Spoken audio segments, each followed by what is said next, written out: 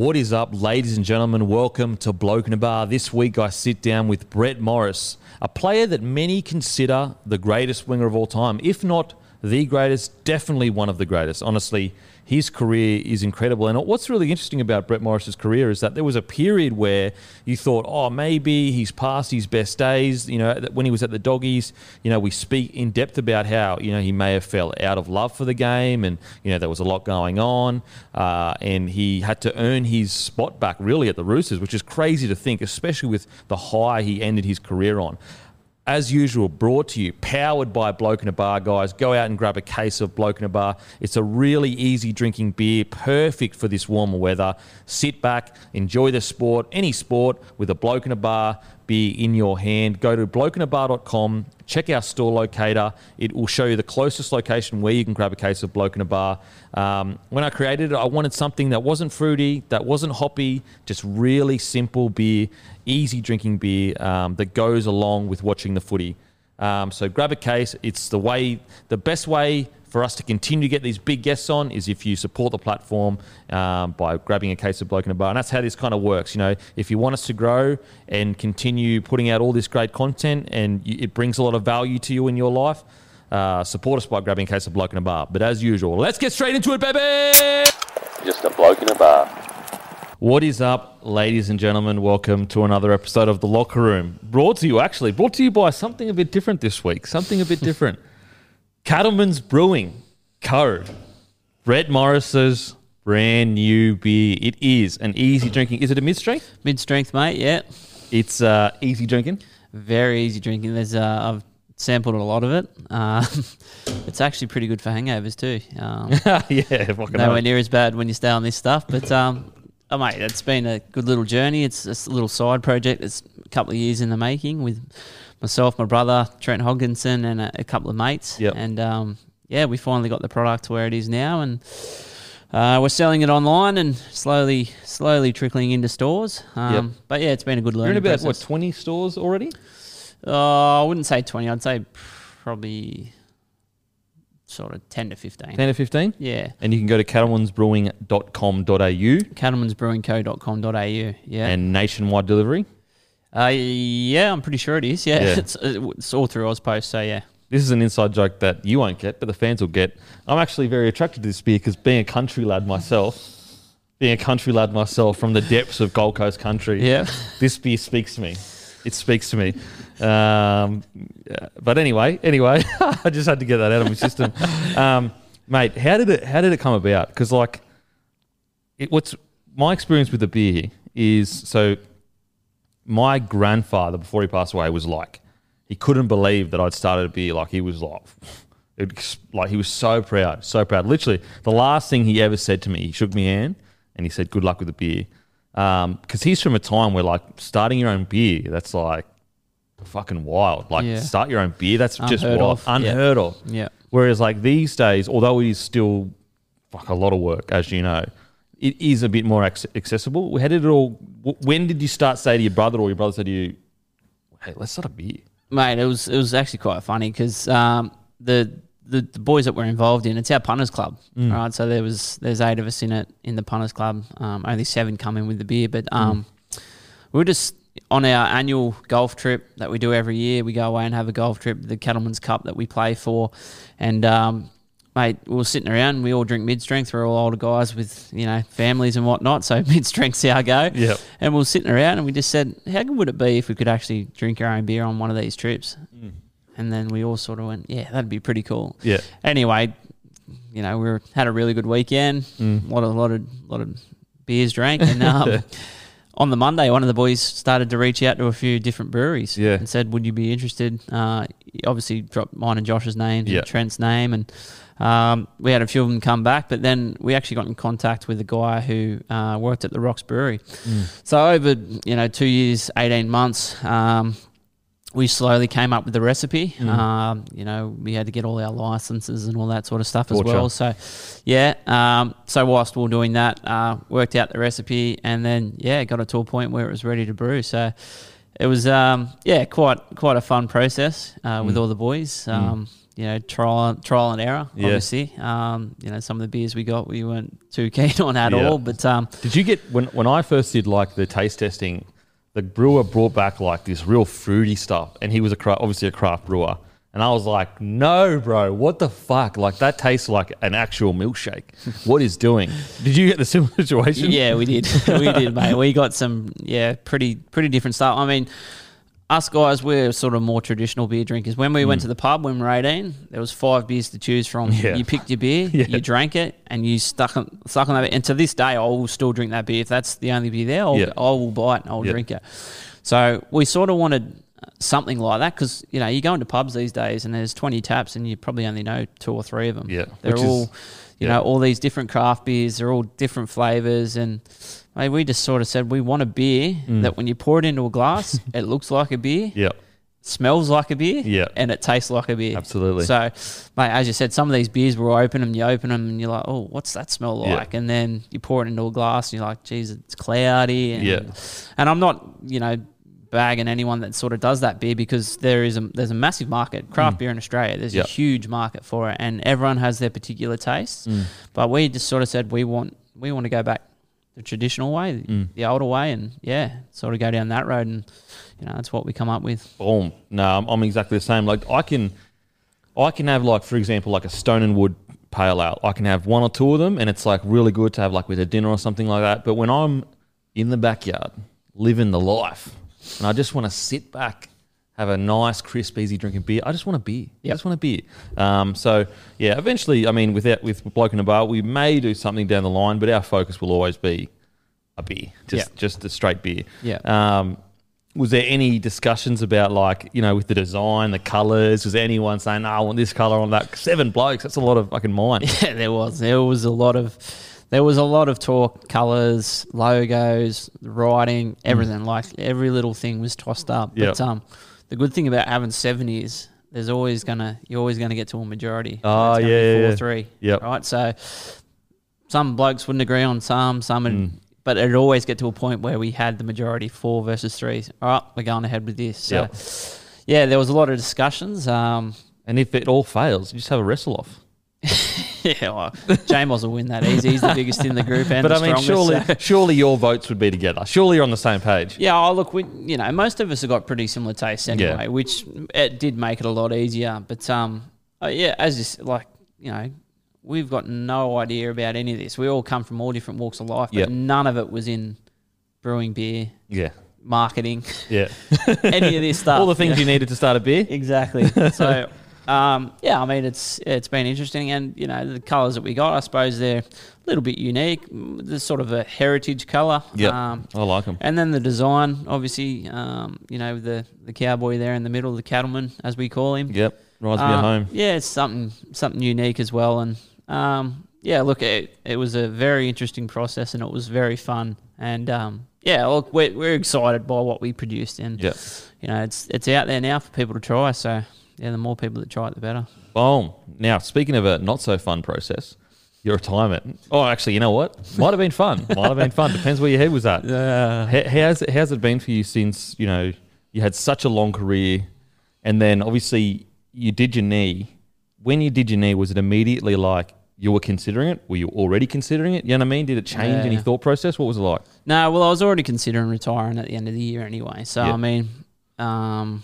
it was just taken out of my hands, really. Like, probably 5 or 6 down the track, I'm probably announcing my retirement at the end of the year anyway. So, I mean, it wasn't ideal in the way that it happened, but I wasn't upset. Like, obviously I was upset because I knew that it was going to be the last time that I was going to play NRL and, finished my career the way that I wanted to finish, but I wasn't filthy on the world or anything like that. Okay. And, injuries happen; they're part and parcel of rugby league, and I had plenty of injuries over my career, to be honest. And I was in a good patch. I was playing good footy, so it wasn't like I was playing crap and then I got injured. And then you're trying to, you feel like fuck. I want to end playing well, not poorly. Yeah, and people who know they're retiring at the end of the year, they have this build up into it, and if their team's going well, they know they're going to play the finals, and they're going into every finals game going, is this going to be my last game? I didn't get that. It was just gone. Yeah. So took it out of your hands. as I said, I wasn't filthy on the world. I woke up next morning and I felt like it was bizarre. Like I felt like as if all the pressure that I put on myself, all the expectations that I've always put on myself, to play well, the pressure from the fans, the expectation from them, the coaches, all that sort of stuff, it was just gone. Yeah. And I literally woke up next morning and it felt like a whole weight had been taken off my shoulders. Yeah. Like I could just be normal again. Yeah, you could be a normal human being. There was it was it was a bizarre feeling, but I was pretty happy. Like, not happy with the injury, but I knew that playing rugby league was over. And that was it. And it's almost like a freedom it's sad, but at the same time, wow, like there's so much possibility really to just do what I want to do in my life. Like it's as small as go down and have a Cattleman's Brewing Co. beer, as small as that. Well, that's it. Yeah, I could have a beer on a Wednesday night and not feel guilty. Yeah, we weren't like the old school players. I mean, sometimes we were, but those blokes, they were used to having midweek beers, whereas like it was frowned upon. Yeah, certainly. I mean, when I first started my career, you could still go and have a beer after the video session on a Monday. You go to the pub in the Arvo and have a beer or whatever. But yeah, not these days. It was definitely frowned upon. But yeah, I mean, that's the way that rugby league went. It's a lot more professional. Camera phones come out. Everyone has a camera phone. They take a photo of you in a pub on a Wednesday arvo. It makes the paper on Thursday morning. Yep. Apparently you're on a bender or something. Yeah, even though coach is pulling you into the office. So, that went out the window pretty quick. But yeah, as I said, mate, it's given me, a lot more freedom to do things that, I've never done in the past. So you do your knee. When you woke up, or that night, were you already like, oh, my career's over? Like, I'm going to retire? Or did it take a few days for you to say it out loud? Like, when did you really, that was the decision, I'm retiring?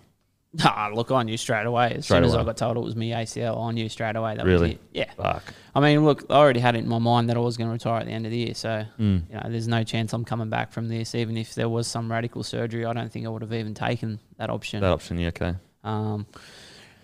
So I mean, I knew straight away. I said to the boys in the sheds after the game, like, this is probably the last game I'm ever going to play. It was a privilege to play with you lads. Some of you, I call you mates for the rest of my life, and opportunity to go out as a captain of this club. It's something I'll never forget. So, I think those guys as well, they knew the impact of the injury on my career and whatnot. And but in saying that, it was almost a blessing in disguise because, I obviously had ambitions to be a coach post-football, and it gave me that opportunity to start that a little bit early. As soon as, all the injury and all the sort of media and all that sort of died down, Robbo asked me what I was doing. I said, I want to get back in there and help out. I want to get back in the offices and help the boys. I'm still part of this team. And so he basically said, all right, learn how to cut video and you can start doing some stuff with our edges. So I was basically cutting video of the opposition, where their weaknesses were, so I could show these videos of how we were going to attack the sides. And mate, he even had me up there running the meetings as well in front of all the boys. Yeah, so yeah, good. Yeah, I mean, like he said, this is what you want to do. This is your chance. So I got a little bit of a insight into it straight away and a taste of it, and loved it. So it was just unfortunate when the boys went up to Queensland. I had to stay back home. I'd literally had my operation, so they'd just gone back into the bubble. I had to leave the bubble to have my operation. Yeah. And then I was like, they're like, if you want to come back in the bubble, you've got to do all this stuff for 2 weeks leading into it. Yeah. And by that time, they were already leaving. So I was just like, all right, I'll just stay down here. Yeah, I might just stay down here. And I don't think my wife would have been too happy if I left her with the 3 kids as well. So with all the homeschooling that was going on. Oh, my God. Could you imagine if it had happened before you're injured? Yeah. What's really interesting, speaking of coaching as well, is when you got injured and you could see the cameras in the back of the changing room. There's this really cool, I guess, snapshot or whatever of Suaalii just looking across at you, and I just thought it was such a cool image because obviously he is probably the most talented outside back we've got. In maybe since Latrell. Again, I don't want to put pressure on the kid, but he's got everything you would need to. What's it like? now that you're moving into the coaching, does that kind of stuff excite you, seeing a guy like Suwali or even like Adam Kieran who's moving to the centres, all that kind of stuff? Does that excite you? Yeah, definitely. Like, as you said, young Joe, you can see he's got plenty of talent. He's going to be a beast. And, Adam Kieran as well, as you said, moving out to the centres. These are all young kids that's, they've had a taste of playing first grade, and what you want from those guys is to play regular first grade and to play well. Obviously, being an outside back, I think there'll be an opportunity for me to, get my hands on them and help out where I can and, try and teach them things that I've learned over my career that help me, to play at a high standard and maintain that standard throughout my career. It's unfortunate for Joey, he had that injury, but I was doing rehab and basically he was doing rehab. So I've never seen a more professional 18-year-old kid in a rehab room. Wow. Mate, he's a switched on kid. He's a good kid. Not common for a guy as talented as him. Usually you don't get both. Yeah, the dedication's there. So I think that's, and he, you speak, he listens. He's a kid that wants to learn. He's a kid that wants to get better. And, he probably knows that he's, got this talent, but he doesn't want to waste it. You can tell he doesn't want to waste it. And he wants to take every opportunity that he gets given and he wants to thrive. So, he's a good young kid and, he definitely has a bright future. It's so rare that you get a kid as naturally gifted, especially the bigger kids. Smaller kids that are quick and nippy and that, usually they have to learn to train hard in that because they, the physicality of rugby league, you're forced to. Whereas I was one of those kids. Yeah, exactly. Whereas like a Suwali, being big like that, he would have come up through the grades just dominating people. And like a perfect example in the forwards is a guy like Dave Taylor. Obviously, he still played, for his state and that, but sometimes his training suffered because he'd grown up just dominating everyone. Whereas it's really interesting to hear Suwali has that mentality at such a young age. Usually, again, sometimes it takes 2 to 3 years before they start going, you know what, I'm a professional athlete. I'm not just a kid playing footy. Yeah, for sure. And like you said, like these kids were, potentially the biggest in their competition or whatever, but when you're playing against men, that doesn't matter. Yeah. It's a totally different ball game. You can be the best kid coming through the grades and dominate all your, all the competitions that you've played in or whatever. But when you coming up against men, you've got to step it up. You've got to be able to learn. You've got to pick up, the things that are going to help you become a better player. And I'm not just talking about on the field. I'm talking about all the little stuff off it. As you said, being a professional. Like some of these guys fall through the cracks because they're not professional. Yeah. And sometimes their egos, like you said, they're playing first grade. They think that it's just going to last forever, and they don't want to work hard. They don't want to put in, day after day, week after week. They think, I'll just get by and I'll get through this. My talent will get me through. But there's always another club that wants me. There's the guys. They're the guys that tend to fall through the cracks. Yeah, which is a shame. Absolutely. It's so good to hear the guy like Suwali, especially with the amount of pressure. I mean, it actually worked perfectly for you guys at the start of the year, in a sense. Like, obviously not for Joseph because it'd be torture being under that much spotlight. But it actually worked really well because Sam Walker got to take a step back, and he was, because like on the podcast before the season started, I actually said, guys, it's actually not Suwali that is the next in line at the Roosters right now. It's Sam Walker that's kind of floating under the radar. And even though he probably played more first grade than he should have just due to all the injuries in that, he still killed it when he played first grade. You know what I mean? What's it like seeing a guy like Sam Walker come through? Because it's great, right? His confidence on the field is wild. Yeah, I mean, obviously you guys got to see what he does on the field, but we saw that daily in training, especially, previous season where these guys didn't have a competition to play in. Yeah.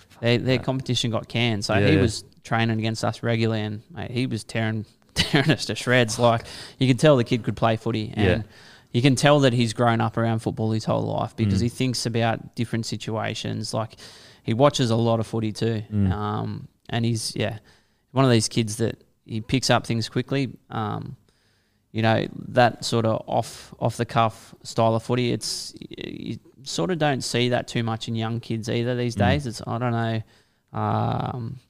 know, whether it's through coaching or whatever that they just sort of lose that a little bit. But Sammy's got great instincts as well. He's got that little bit of off the cuff football that is good, but he can also play the structured football that's needed, to run a football team. So, yeah, look, he was tearing us to shreds at training. So we knew that he was a special talent. And then obviously when he got his chance, you saw what he could do. And people were blown away by it, but the people within, they just knew. We knew what Sam was capable of. So he's a good young kid. Very talented. And, obviously he's only small. He's going to have a lot of traffic coming his way throughout his career, but he's great. He's a growing boy. He's going to keep growing, and he'll get to a point where he'll enjoy that side of rugby league because as a half, they're always the guys that are going to get targeted. They're always the smaller guys, but the halves that can stand in front of guys and not be afraid to make tackles, then they're the ones that get a lot of respect, and guys stop running at them because they're just getting tipped on their heads. Yeah, absolutely. Well, not on their heads, on their backsides. You can't do that these days, bro. You can't do that these days. This Neanderthal talking about tipping blokes on their head. Jesus. But he has the one ingredient you need. He's tough as fuck. Like a lot of halves, it's similar to the Solali situation in the sense of like a lot of halves that are as good in attack as he is don't necessarily have that mental toughness. You've got to like slowly grind it into them over the next 3 or 4 years of like, mate, you have to put your body on the line. You cannot be pulling out of tackles. Whereas he's almost too tough for his own good. Yeah, and I mean, as I said, that's what you want to see from these guys. You want them to stand in front and not be afraid to make the tackles. They know the traffic's coming their way, so you jump out of it, they're going to run through and score. You've got to stand in front of it and you've got to stop it. And he had the mentality that I'm going to have a crack. I mean, he had Boyd Cordner, Angus Crichton running at him all preseason. So torture, it's nightmare stuff. Yeah, exactly. So, he had a good learning there, and he's, as I said, he's still learning how to to play that role week in, week out. And, obviously he's wonderful in attack with the ball. Everyone can see that. But it's about, learning the defensive side and loving it. Yeah. Yeah, absolutely. Yeah, the key, you're right, like loving it, like enjoying it. You can only pretend so long of like getting in there and having a dig before you go, you know what, I hate this shit. Whereas if you learn to love it, it helps so much. Okay, so takes back to a young fella born in Kiama. Played for the Kiama Knights. I wasn't born in Kiama. I was born in St. George, actually. Oh, born in St. George. Yeah, St. George Hospital. Wow, that is an error from Matt. The guy sitting right to my right, you just got him fired. So you feel good. Sorry, buddy. I was born at St. George Hospital. Yep. And the old boy was playing for the Dragons. And I was born at Cogra, so... Yeah. Okay, well, that has been settled. So did go to school in Kiama, so you got that right. You got that right. So all the people out there that have been walking around going, you know what, Brett Morris was born in Kiama. You've been wrong this whole time. Yeah. St. George. But yeah, growing up, obviously, you had the typical, I guess you got your fathers playing NRL, but it's like internally, I'm sure you don't see it like that. It's just your dad, I'm assuming. Was it like for you? What was it like? I was too young to sort of even see him playing. I think he retired when I was 4. So, I don't really remember watching him or going to the footy. But he had this tape that he played non-stop with all his tries. I think you can get it up on YouTube now. I think someone's put it up there. Yeah. But, it's probably him. Mate, I think it might have been under some fake name. But, yeah, look, we used to watch that all the time and used to like marvel at it, like how good a player he was. So I think we understood how good he was, obviously not being able to see him play, but yeah, we actually saw the footage and, as I got older and got closer to playing rugby league and, against men, realising how hard it was, like, yeah, he was a fair player. Yeah, fair player. Bloody oath, he was a fair player. So I guess, was it always rugby league on the menu for you, or was it? Did you just do athletics, or? Mate, we did every sport that we could do. Rugby league was always our option A. It was always option 1. Wherever we could do that, we were going to do that. But touch football, cricket, little athletics, basketball. I think we even tried baseball for a year. Baseball? We literally played every sport. Yeah. I think Mum just wanted to get us out of the house so she could have some spare time to herself. We were pretty full on. And when we weren't, playing sport on the weekends, we were outside every afternoon playing footy against each other, kids from the street, older brother. Like, it was just non-stop footy. Like, knee footy inside, everything. Our whole life was dead set consumed by rugby league. Rugby league. When was it Dragons grew up liking? Yeah. I was a big Dragons fan growing up. I always used to go, like obviously the Steelers as well, used to go to the hill at Wynn Stadium, catch the train in when Mum would let me in, sit on the hill and watch the footy. So I used to love it. I was actually a little bit of a Broncos fan too. I used to love watching Big Dell play. So, oh, really? Yeah, Big Dell. Mate, that was when those big powerhouse wingers started. So I used to love watching Big Dell. Obviously, he was a showman as well. So that was, something I loved to watch.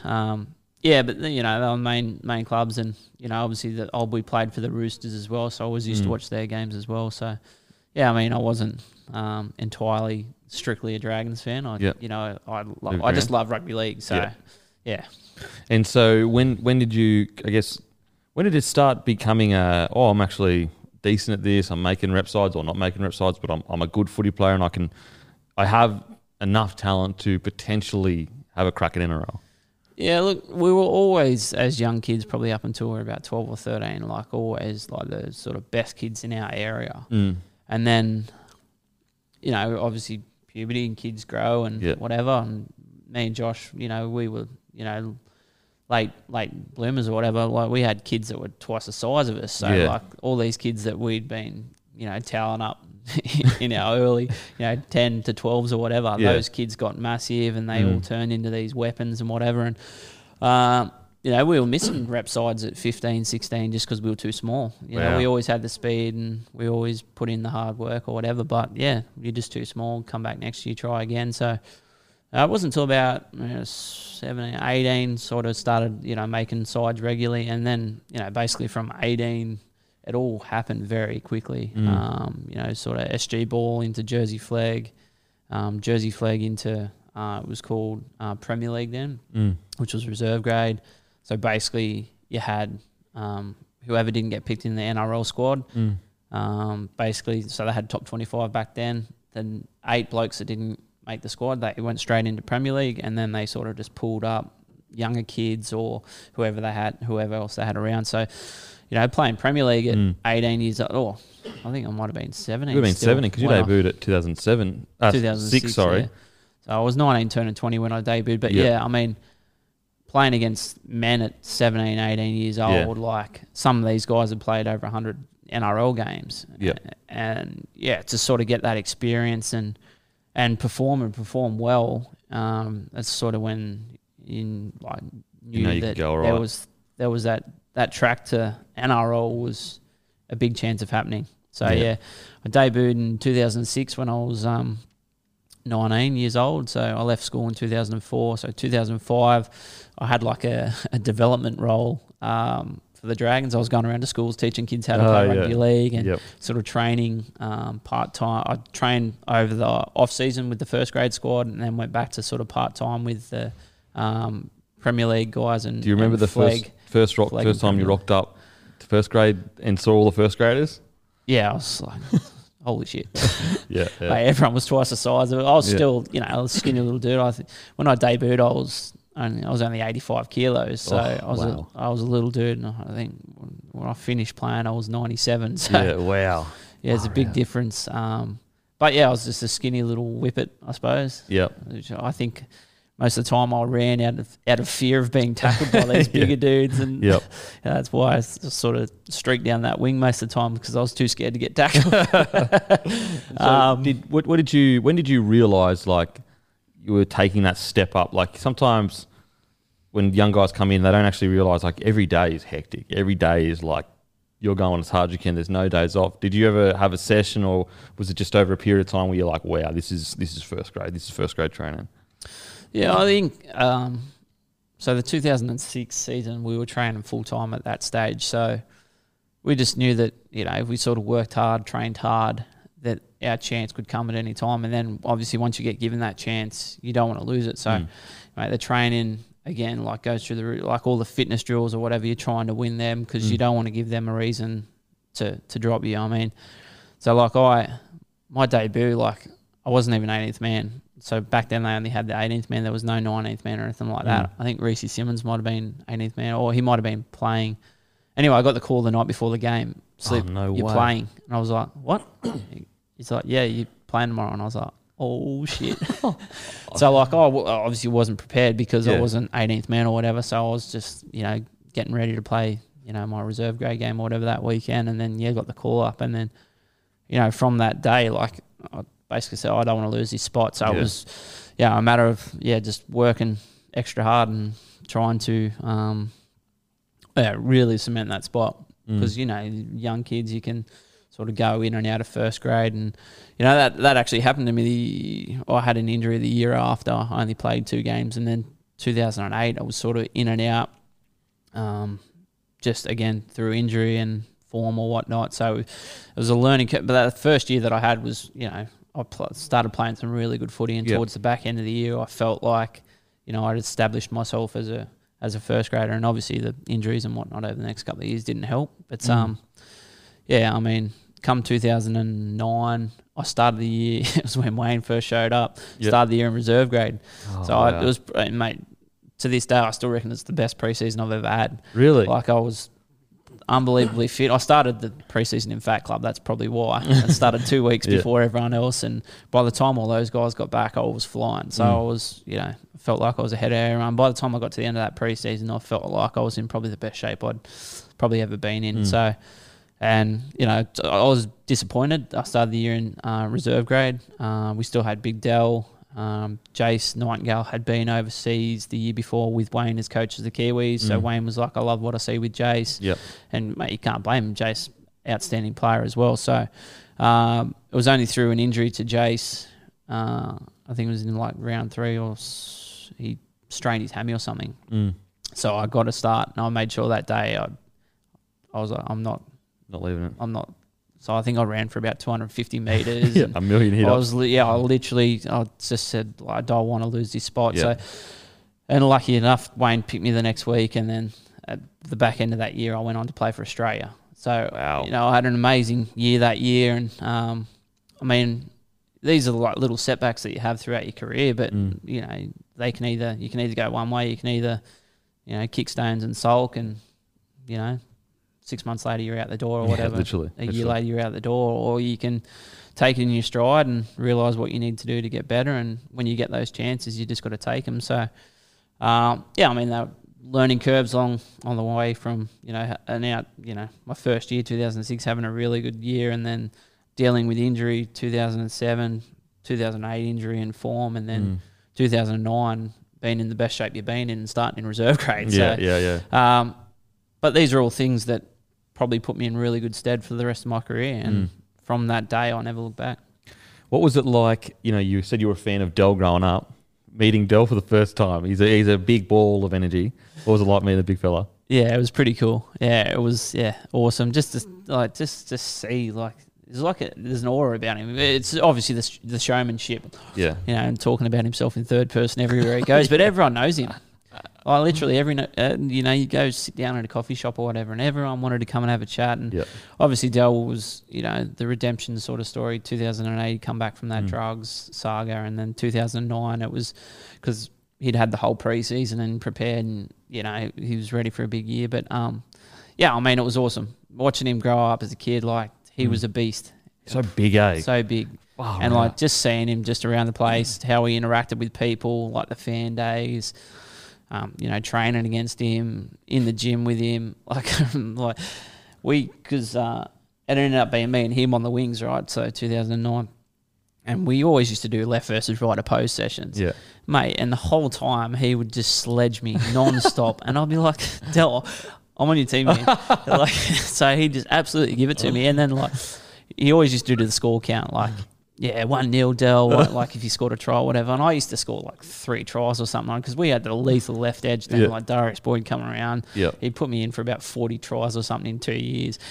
And I used to just, it'd be 3-0 or whatever. I wouldn't say a single word, and then Dell would get one and be like, 1-0 baby. I'm like, oh my God. Mate, he was always fun, always fun to have around training. And obviously when things got serious or whatever, that Dell was always there to sort of, ease up the mood, and absolute legend of a guy. Still talk to him to this day, and when you get to play with sort of one of your idols or one of the guys that you really love playing growing up, that was pretty cool. And so 2009, you end up playing for your country. You scored 6 times in 4 games. You finished the tournament as top try scorer. Did that give you a mountain of confidence? Yeah, it did. But in saying that, and playing in the best side in the world, Yeah. like, I was playing outside GI. Wow. I didn't have to do much. It's like literally just let him make the break, run down next to him, and he just pass me the ball. Like, he was a proper beast, and like he had a really good like Four Nations as well. So like I was just feeding off the back of that. But yeah, I mean that was an awesome trip. Myself and Josh both went on that tour. We got to play for Australia together in 2009 in France, of all places. And yeah, I mean that was such a special tour. Obviously being my first one, but yeah, doing it with the bro and yeah, just like some of the names in that side, like Thurston, Crazy. Lockyer, obviously Queenslanders, and I never got the chance to play with them, State of Origin and whatever, but you always admired them. Ultimate competitors, absolute beasts of players, and I'm lining up next to them. I'm like, this is unreal. The best. Yeah. So the next year rolls around, and this is the year. 2010. You roll into it. So 2009.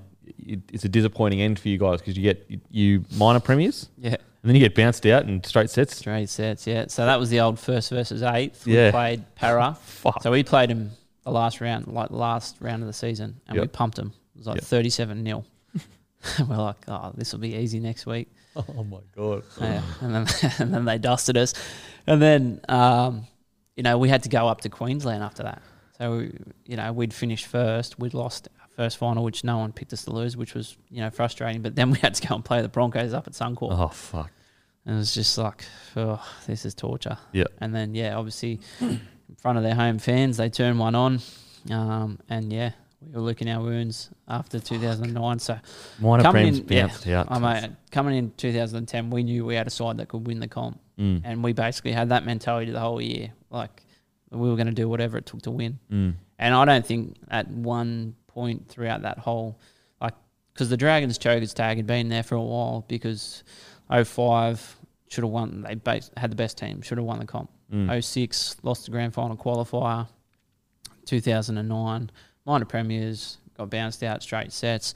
So there was a lot in the media saying they're chokers, they can't talk, but we never sort of read that at all. The good thing about Wayne was, and being down in Wollongong as well, we sort of got away from a lot of the media, didn't have to listen to it, and Wayne sort of just said, don't read the papers, you don't need to, there's no point. So within our sort of walls, we knew what we could do, and we knew that we're a big chance of winning the comp that year. And so you're going through the year and everything seems to be aligning. Your defence is crazy good. What was it like going to that final series? Because you had a close call. Was it against the Tigers maybe? Yeah, Tigers. Yeah, close call there. Well, that final series, what was it like for you? Well, we'd learn our lessons from the year before that, you can be the best side for 26 rounds, but it doesn't matter. Come finals, it's a totally different comp. So the most pleasing thing for us was, the finals performance week one. What did we Manly? I can't remember. I think we might have beat them to 0. Wow. We pumped them. Yeah, probably pumped them. So obviously had the week off, and then we played the Tigers. Now the Tigers were playing good footy. We'd had some good battles with them throughout the year, and we knew that was going to be a tough game. But never at any stage did we doubt ourselves. It's funny because we come in at halftime of that game and we're like, geez, we're playing bad. We knew we weren't playing as good as we could, but no one was panicking. No one panicked one bit. It was like, all right, we just need to get back to plan A and just nail that. And by the end of this game, we'll be fine. So, come down to it, Seo kicks a field goal and we win the game and we're into the grand final. So, I think for some of those guys, that was a massive relief as well. Dean Young, part of 05. I think Benny Craig, Coops, Gaz, Benny Hornby, these guys have played in 05. So I think taking the next step for them, was a massive thing. They got a great sense of relief out of that. But for us younger guys, we didn't have sort of that baggage there. It didn't bother us at all. And, coming into the grand final, we were very confident that we could win. And so grand final rolls around, and what's interesting about your grand final is you ended up winning it, pretty, I guess, comfortably. But for at least, if I recall correctly, it was like 60 minutes. The game was in the kind of balance. Yeah. Do you remember anything from the grand final specifically? Yeah, again, from the first half, I remember we weren't playing very good at all. And Roosters went in with the lead 8-6 at half time, so they'd scored 2 tries, but they'd missed both their kicks. Wayne basically said, "Come on, boys, let's just get our act together." He basically just said, "We've been going left the whole time. Let's just go right this half." Really? That was literally as simple as it was, and it was like, "Yeah, righto. Fuck. Let's just go right and let's just, I know that sounds simple, but it was along the lines of that." Yeah. And yeah, that's what happened. Yeah. We basically just shifted our point of attack, and we started going right. And yeah, 90 goes over in the corner for a couple of tries, and that sort of, made them sort of start doubting themselves, second guessing themselves as we'd take the lead. So we come up with a pretty big kick from the sideline as well, and then Dino goes over for the game, and then was it Feeney that scored? Feeney at the end there. Yeah. So I mean, I think for the last 10 minutes or so, we knew that we were going to win. So when you're in that position in a grand final, it's a pretty cool feeling. And yeah, so you're on the field, the game's wrapped up. What are you thinking? Like, fuck. Mate, you're just over the moon. Yeah. Like, you literally, because you know all the hard work that's gone into it. Like, all the hard work that's gone into it from everyone in your team, all the guys that have been putting in the hard yards for the last however long, you've been playing together. It's a dream that you've had since you're a little kid that you want to fulfill, that you want to win a grand final. So, mate, yeah, I mean, so much, so many different emotions that, come across you. Like, you're just, like, over the moon, like, joyful, tearful, like, it's all there. And, when that final hooter goes, it's one of the best feelings. And lucky enough, I got to do it twice. Yeah, I just 2 premierships, like, fuck. I mean, obviously that one was a lot different to the one that I had with the Roosters, because the Roosters one was just such a close game. Yeah. And it was nail-biting, and literally the result was, it was on the edge for, that whole second half. So, like, there's no way you could relax or anything like that, whereas you couldn't relax in the 2010 grand final, but you could definitely do your job and enjoy it, whereas you're under the pump, you're not enjoying it. No, you're stressing up. Please don't come down on my edge. You're stressing, you're like, don't stuff up. Just don't stuff up. Like, and obviously you're not thinking that, but you're thinking if something goes wrong and I'm the blame and we lose this game, oh shit. Fuck. But, being professional athletes, you put that stuff to the side, obviously, and you can still do your job. But, yeah, I mean, that was a lot less stressful, that's for sure, 2010. Oh, man, I can imagine. And also that 2010 year, you make your Origin debut. Do you remember where you were when you got called up, and how did that all come about? Were you expecting it? Surprised? Yeah, look, I was expecting it because I played for Australia the year before. So I was expecting to play Origin that year. I can't remember where it was when I got called. Yeah. But, yeah, again, it's a childhood dream to play State of Origin. So, yeah, I was over the moon. Josh made his State of Origin debut the year before in 2009. So really? I think he played. Yeah, I think he might have played 2 games, or did he play the 1 game? Anyway, I think game 3, I went and watched him play up at Suncorp. And the Blues had already lost the series, but game 3 they went up there and they won the game. I'm pretty sure it was where they put the bomb up. Oh, for the scrap. Yeah, for the scrap. So that was one of Josh's first starting games. So I think the game before he'd come off the bench and he might have played 15 minutes or something like that. So I got up there and I got to watch that in 2009. I was like, oh my God, I just want to play this game. Wow. So yeah, 2010 come around and it's over the moon. It was amazing. What was it like, you're coming up to Queensland in their dominant period? Is it more nerve-wracking in the sense of like far out, like this is going to be, I'm against one of the best teams. They'd won 3 by that stage, 3 in a row? They won 6, 7, 4 in a row by 8, that stage. 9, yeah. So what's it like when you're sitting across from them and you're going, okay, we got to make this, we got to find a way here? Oh, for me it was exciting. Like I wasn't, it wasn't daunting or anything like that, because you wanted to turn the tide. Like you wanted to get back in New South Wales' favour. So for me, it was exciting, and after the losses, very frustrating, and mentally exhausting because you like Origin, you put so much into them. They're not just a physical battle; it's the mental. What's the mental tougher, Origin or Grand Final? Look, that's a good question. I don't know. Like Origin, the game is tougher.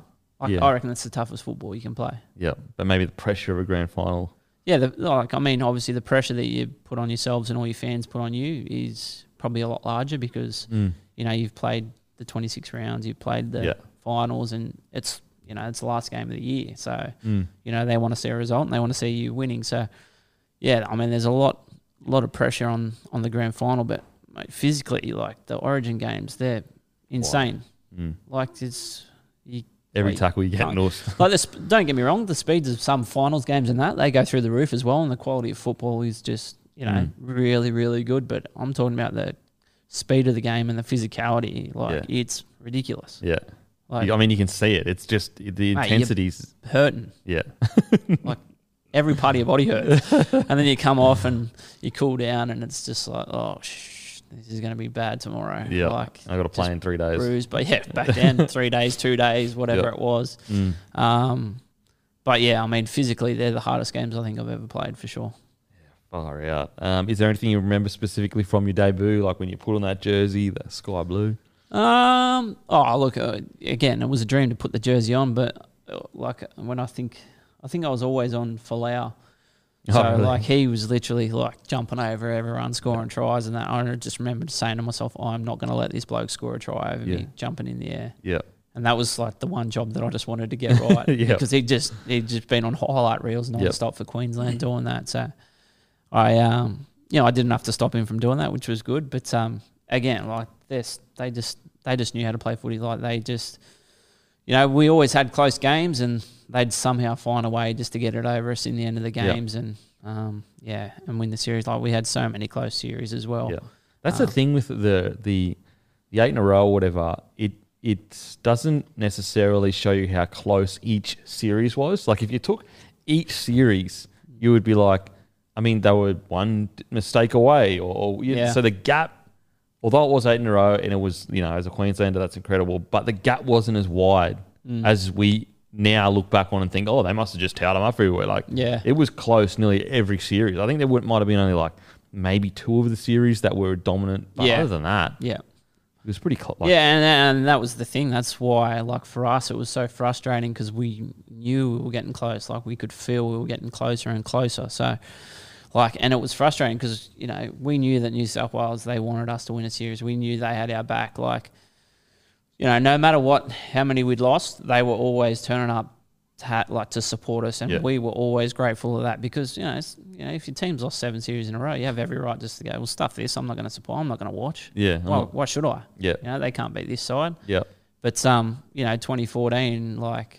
it just got to the point where we said enough's enough. Like this is beyond a joke. Again, they had amazing side, amazing side. Like some of these guys are definitely going down as immortals. Like we basically played against a side full of immortals.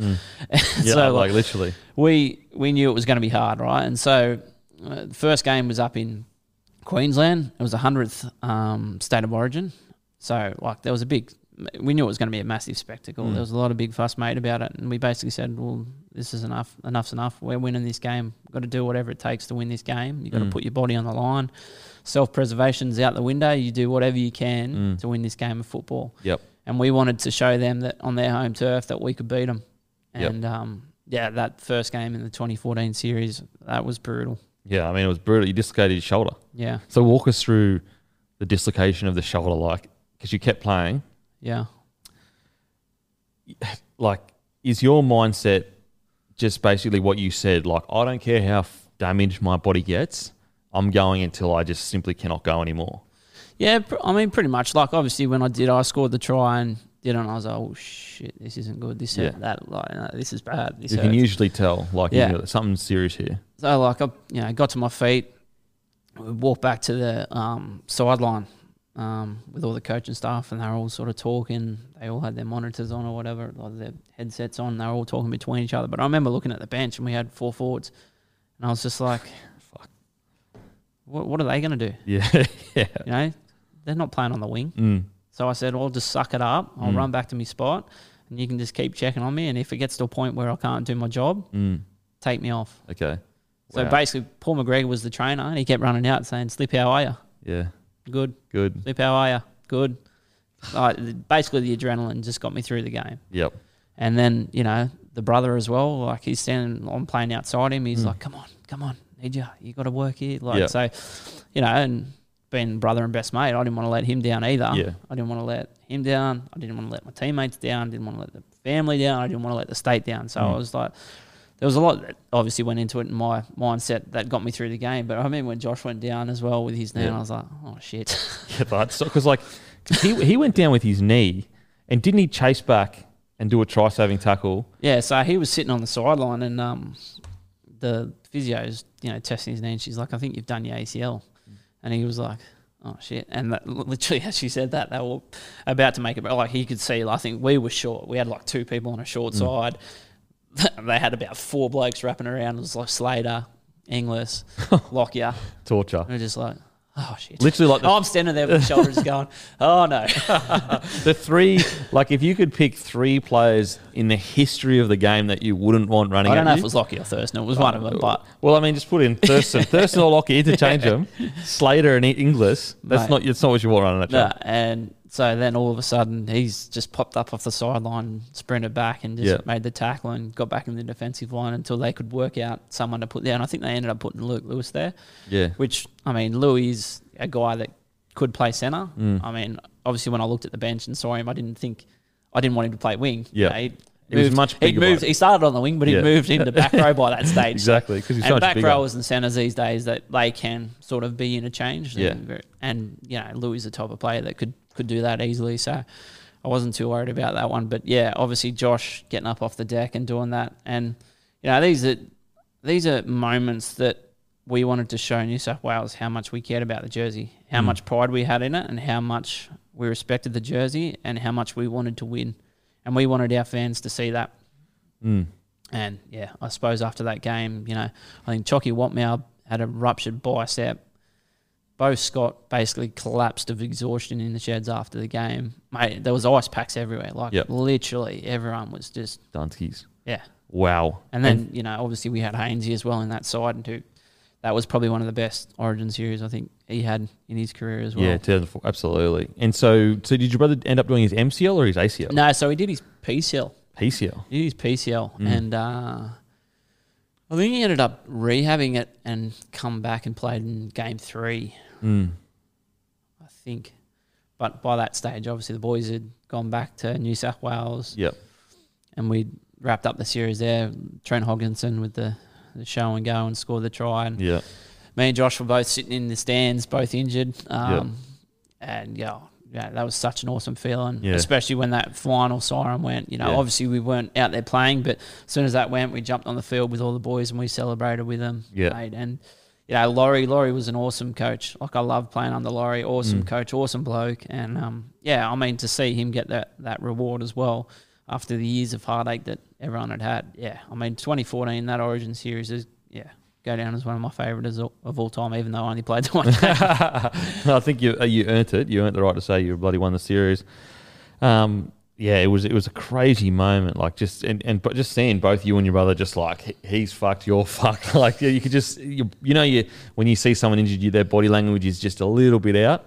I it's weird because as a Queenslander, obviously I want Queensland to win, but at the same time, I could appreciate how much it meant to New South Wales, and also it kind of brought back that shit, we can lose. It just brought something back to Origin. You can't.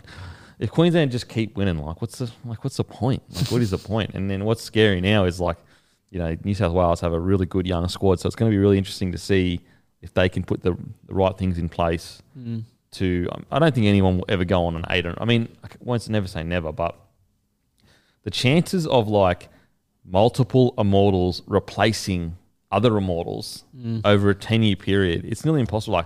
Webke to Petro, and then you've got in the halves, you had Cronk on the bench. You had guys like Slater being kept out by Carmichael Hunt. That's how good the side was. Lockyer got replaced by Thurston. So yeah, I think it's going to be interesting to see that the next generation because it looks good, looks very good. But okay, so back to club footy. 2011, you play for the All Stars, and you play in the Super League game against the Wigan Warriors. You scored 2 tries at DW Stadium. What was that like playing over there and scoring 2 tries? Well, I was lucky enough. I played a test match there the year before. Okay. 2009, I think it was. We played the test match there. So I actually got a chance to play there before. But, mate, I love playing in front of the English crowds. Yeah. Like it is, it's one of the best things to do. Playing against Wigan, they were coached by Michael Maguire at the time. So they were a really good defensive side. Yeah. And, mate, they got out of the blocks super quick. They had us, I think, 2 tries. Was it 2 tries down pretty early? And, look, we didn't give ourselves the best opportunities, but as soon as we started to get some good attacking footy, like that left side that we spoke about earlier, so put me in for a couple of tries. So, we ended up getting over them there. And, it's an awesome feeling, especially, World Club Challenge. You can say you're the best team in the world, basically. Yeah. So, that was after the great success we had of 2010. We felt like we were the best side in the world, and to get the chance to win that game as well, that was an awesome experience playing in a World Cup Challenge. What was it like? Did you get to celebrate over there at all? We had a stopover on the way back. So we basically went to finish the game. And we got a bus straight back to the airport. We stayed at this little hotel next to the airport. We're up nice and early, and we're on a flight. And we stopped at Hong Kong on the way home. Yeah, good. So we had a night over in Hong Kong. So that was, that was pretty cool. What do we lose? The boys were ready to let their hair down. Yeah. Mate, dealing with the jet lag and whatever. Yeah, it was. Would have been messy. It was pretty messy. It was pretty messy. The funny thing was we were staying in a hotel. It was called the Langham Palace, maybe. And there was 2 hotels, right? So there was 2 called the Langham. So at the end of the night, all the boys like getting in cabs or whatever. I'm going to the Langham. Half the boys ended up at one hotel. Half of them ended up at the other. They were like super far away from each other. But then also the one that we were actually staying in had 2 towers. So some blokes were like going up the wrong tower. We literally got there, threw our bags in our rooms and walked straight out and gone to wherever to have a beer or whatever. So no one even knew where their rooms were. Mate, everyone's like walking around this hotel looking for their rooms. They can't speak English probably, most of them. I had no idea what was going on. So it was a funny trip. Yeah. A very funny trip. That's sick. Okay, so, the next few years for you, just, you keep doing what you're doing. You're playing for Australia. You're playing for New South Wales. You keep scoring heaps of tries. You go to Vegas at the end of 2012 and for one of the great end of season trips. Yeah, you were there, mate. I was there. You know what? I think my soul is still there, actually. I think it is still there, and along with a lot of brain cells. But like, so 2014, you decide to sign with the Doggies. What was, you were so synonymous with the Dragons at this point, like just beloved by the fans. You played over 150 games, which is really interesting to think like, I see you as a Rooster. Like I know it's recency, but for some reason I don't know, it just suits in my mind. Anyway, what was the thought process for signing with the Doggies? Oh, there was a few there. Obviously Josh was playing over at the Dogs and all throughout our career. Once we separated, we were always hoping that we'd get back together. So there was that. There was also the opportunity to try something new as well, challenge myself. I'd been at the Dragons for a long time, and I felt at that stage in my career that if I was ever going to do it, it had to be then. Yeah. And things just sort of fell into place, and ended up going to the Dogs over there in 2015. So did the Dragons make an offer to keep you, or was it kind of like, I want to get out of here? Yeah, it was a bit. There was a bit that happened behind the scenes that I sort of don't really want to talk about too publicly. To be honest, it's it's one of those things that happens in rugby league. Yeah, at the start of my career, I probably would have said I'd love to be a one club man and stay there for my whole life, but things happen and things change. rugby league's a two-way street. It isn't a one-way street. It doesn't just all flow the same way and everyone's happy and everything happens the way it should. So, yeah, there was a bit of stuff that happened there behind the scenes and, it's water under the bridge now. Like, yeah, absolutely. At the end of the day, I still played, I think I played 169 games at the club, won a premiership, played all my juniors throughout that club, got a history there. And, every time I walked out there wearing that jersey, I always gave my best. So, I've still got some mates there that I'll have for the rest of my life that I played rugby league with. And, I only spoke to Benny Creagh maybe 2 days ago. What's the great Benny Creagh doing? He's actually taken over his parents' insurance company. Oh, really? Meadow. So, yeah, if you need insurance, go see Benny Creagh. Benny Creagh in Fairy Meadow. Yeah, I think is it GIO maybe? You know what? The saddest thing with Benny Creagh, and like I try to tell people, the whole situation with Hodjo and like in Origin and that, Benny Creagh is actually one of the toughest players I've ever seen play. And a lot of people, because of the whole pushing and then, whatever happened in Origin, a lot of people don't know that. They don't know that he is fucking like one of the mentally toughest guys I've ever played footy with. Yeah. I'll back you up 100%. Like, that guy is a tough dude. Yeah. He had chronic knee injury, basically played... I don't know, the last 5 years of his career with a chronic knee injury. Yeah, like bone on bone kind of stuff. That's hard to do. Like, to play at the highest level, week in, week out. And, mate, never once did you hear Benny complain. Never once. Literally. He's, like, literally the nicest guy in the whole world. Yep. But, yeah, one of the toughest guys. And, he's one of... I wouldn't run straight at him. No way. Man, one of the best tackling techniques I've seen. If someone ran straight at him, they usually...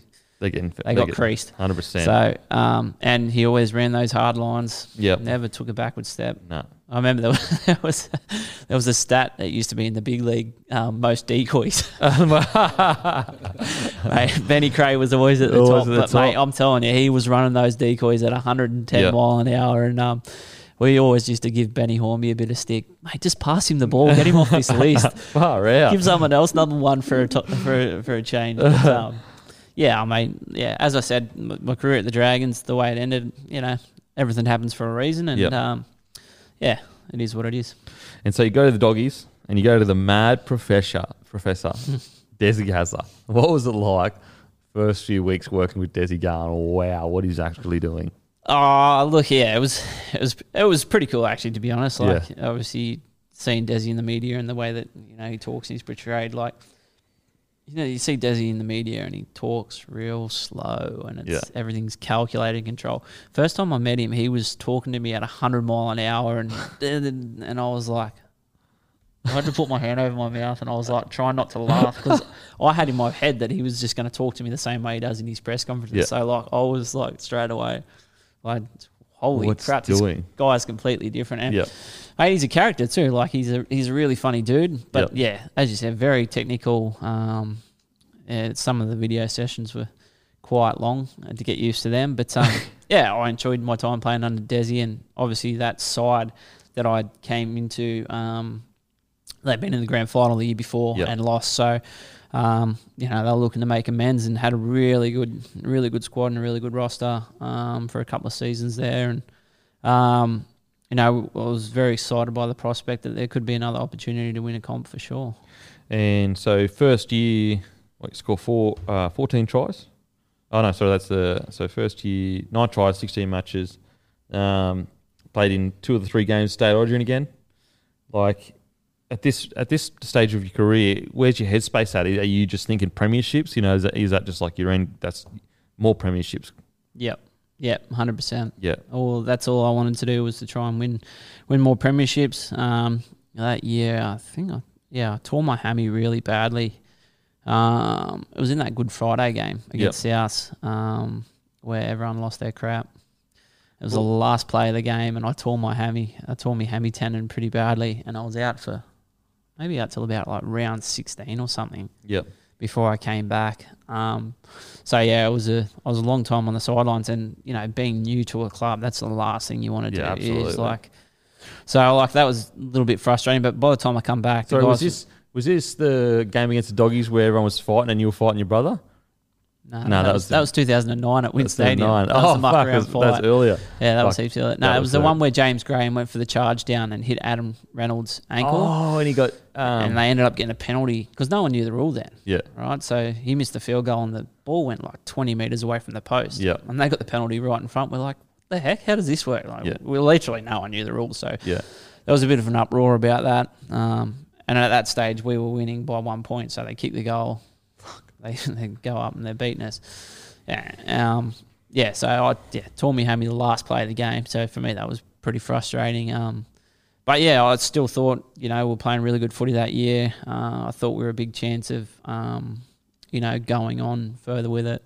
I think we played the Dragons first week of the finals. So that was, coming up against the old team in the finals. We ended up beating them. I think we played the Roosters the week after. And they knocked us out, actually. They knocked us out, yeah. So, and then 2016 comes around. We're still very similar side. Yeah. Still believe we've got a fair chance of winning. I think we might have lost a couple of games there towards the back end of the year. I think we finished in the bottom half of the table. I think we played Penrith. Week one of the finals, and I think they knocked us out. I don't think we played our best footy, and we ended up getting knocked out. So, and then after that, at the Dogs, it was sort of all that sort of stuff started happening off field with boards and whatnot, and players moving on, and some of these players were fan favourites, not only fan favourites but player favourites. Like you had Josh Reynolds and James Graham move on. These are guys that you loved having in the club, especially off the field. In the change rooms, around. Lighten the mood. Like you always need, some of these guys, these characters in rugby league teams. You need them, right? Yeah, absolutely. Some of them are outstanding players and their characters as well. Some aren't. They're they'll do their job. Yeah. Some aren't even the best players, but they are amazing clubmen. Yeah, absolutely. And these are the people that you love having around the club because they, when the mood starts getting down or whatever, these guys tend to bring it back up. Absolutely. So, I mean, obviously we had Josh Reynolds, outstanding player as well. James Graham, absolute top player. If you've ever had a beer with him or spoke to him off the field, one of the funniest guys getting around. So there was a lot of changes, and I think it affected our football. And then obviously Desi got moved on, and Dean Pay was brought in 2018. Again, changes and whatnot. So, whilst you're going out there trying to play your best footy, there's a lot of stuff that was happening that was affecting the team, and it was affecting everyone. So, I sort of realised that was, probably a lost opportunity there. And, I was off contract at the end of 2018. And so I knew that. And with the way that things were going, I probably wouldn't have stayed at the Dogs regardless. They didn't offer me a contract. So even if they offered me one, I probably wouldn't have stayed. I would have been looking to go elsewhere. Just with everything that had happened, and for me again, felt like I needed a fresh start. Needed to. Did you lose a bit of love for the game in that period, or? Yeah, probably a little bit. Yeah, a little bit. I think also, again, I had sort of injuries as well. That I had an injury. End of 2015, I had surgery. Right, I had surgery on my knee. I did like a thing with it's called microfracture, and I had put stem cells put in my knee. And the surgery, it didn't go as planned. So round 1 of 2016, I go back in and have exactly the same surgery minus the stem cells. So I basically missed 2/3 of the 2016 season. So I had the microfracture surgery twice. So my knee, I had pain in my knee for all the way up until 2018, basically, from those surgeries. It was a fighting battle to try and get the swelling down week in, week out. So, just little stuff like that. We weren't winning games of footy. Mate, I was always trying hard. I would never go out and put in a crap performance. I just wouldn't do that. That's not in my nature. I'd always go out and give 100%. But, there's times where you're just going, this is crap. We're getting towed up. We're putting in this much effort. My knee feels crap. I'm always in pain. And I'm one of these guys that I don't like taking anything. I don't like taking supplements. barely even take Panadol, to be honest. Like I'd just rather just deal with it naturally or whatever. But, you know, for the knee, I had to take anti-inflams and constantly. It felt like I was just constantly taking them and mess with your guts and all types of crap. So, yeah, I mean, those, like the back end of those years of the dogs were quite frustrating. Yeah. So, yeah, for me, like getting a fresh start, I still knew I could play good footy. I just had to get my body right. I just needed, the mental side, probably a fresh start to,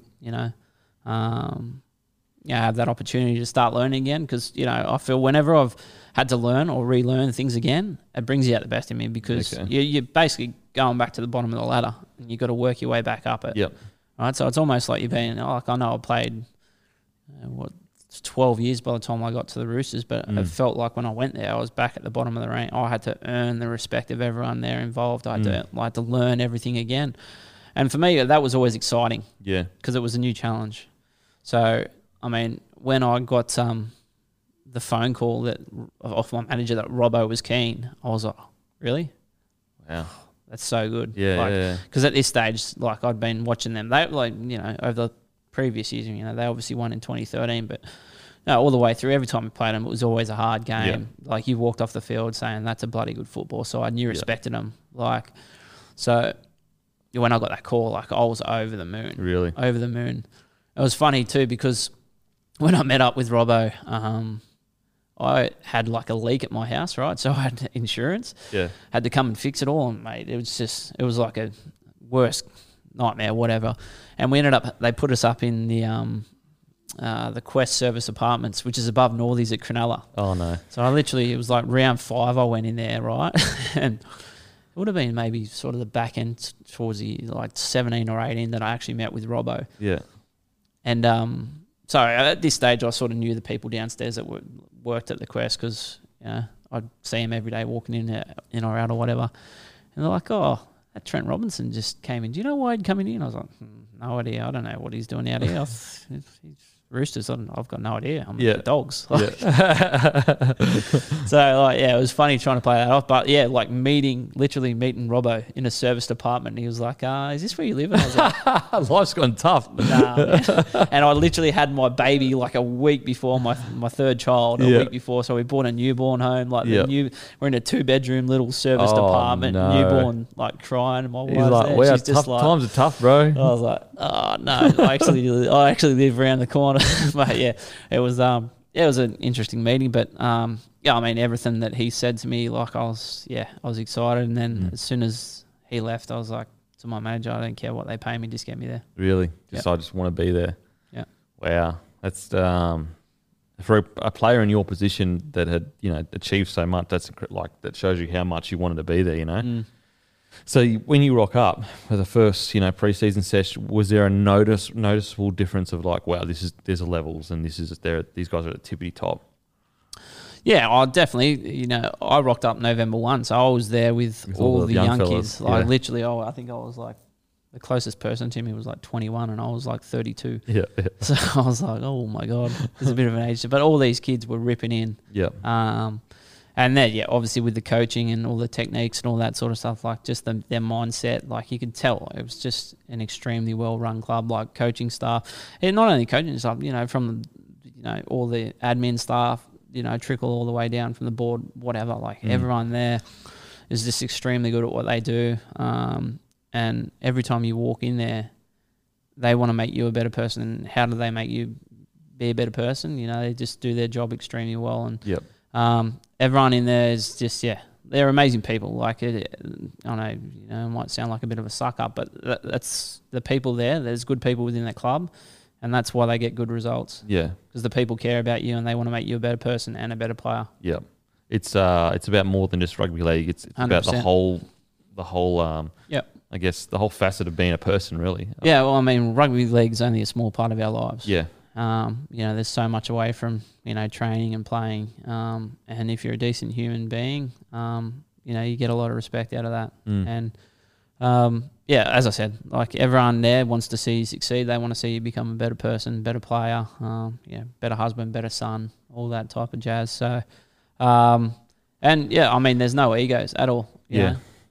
Yeah, there's a lot of misconceptions that people at the Roosters have got these big heads because they live in the eastern suburbs or whatever, but it's not like that. I think this year was such a good example of like, and I said it I feel like I said it every week on the podcast, but I was just like, this year was you got to see the tough underbelly of the club. Like you got to see what the club is really about. I think sometimes because you've got so many superstars, very easy to go, oh, this is a superstar, easy. I guess things come easy for these superstars, whereas this year showed, no, this is a gritty, tough club that is misconstrued as like eastern suburbs. Things come easy. Okay, so 2018 season, 2018, they obviously win the comp. 2019, you basically you don't have to fight your way into the side, but you have to earn back that form. You know what I mean? What was that whole year like for you? Yeah, look, it was as I said, like really, really good for me. Like just fresh start, new beginning. So and for me that always meant that you had to work hard, you had to train hard, you had to put in. I did that regardless, but like. You had to show these guys that you were serious, that you were here. They were coming off a competition win, that you wanted the same success that they had. And the only way you could do that was by working hard and showing them that you were prepared to work. So, we also had Ryan Hoare, who'd come over from England. He was coming off the back of a knee injury, which wasn't ideal for him. But, I started there. Played South first game, thought I had a pretty decent game. Second game we play Manly, and it's a pouring down rain, and we made a break or something. I was supporting someone. I got tackled from behind, and my knee goes into the ground, and literally goes down about that deep twist. So I tear my medial, like PCL damage as well. So I ended up missing until about round 15 or something like that. So had a new club. Injury, I'm just like, not again. But obviously I had dealt with that. And in that time, we had Matty Cavallo sort of come in, fill the void, and then Hawley as well. And then I think Hawley might have dislocated his kneecap or something at training, and it was just when I was literally about due to come back. So it was almost like a sliding doors moment. I come back into the side, and then from there, played the rest of the year. And, obviously... outstanding side, like you said, rock star side. Like, Teddy's doing some unbelievable things. Crazy. Coops is controlling the ship, doing an extremely good job. Jazz is up front, leading all the forwards. All these boys are stepping up. And going through the final series, we played week 1. We played South. We played them again, I think the week before maybe, and I think they beat us. So we're coming into the final series. They're they're coming into it pretty confident because they knocked us off the week before, and I think we beat them 30-6. So a really good win. And then we get the week off, and then we're playing Melbourne. Melbourne at the SCG. Yep. So we knew that was going to be an extremely hard game. And mate, that was that was probably one of the most physical finals games I've played in. Like they, again, awesome side, and they have proven that year after year after year. I remember the kickoff to that game. So we've kicked it down. Big Nelson's charged back off the kickoff. Oh yeah, I remember this.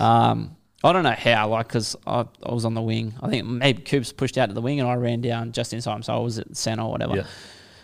I don't know. I ended up in the tackle with Big Nelson, right? Yeah. And Siwa's in there over the top or whatever, and we stand up. I'm at second marker.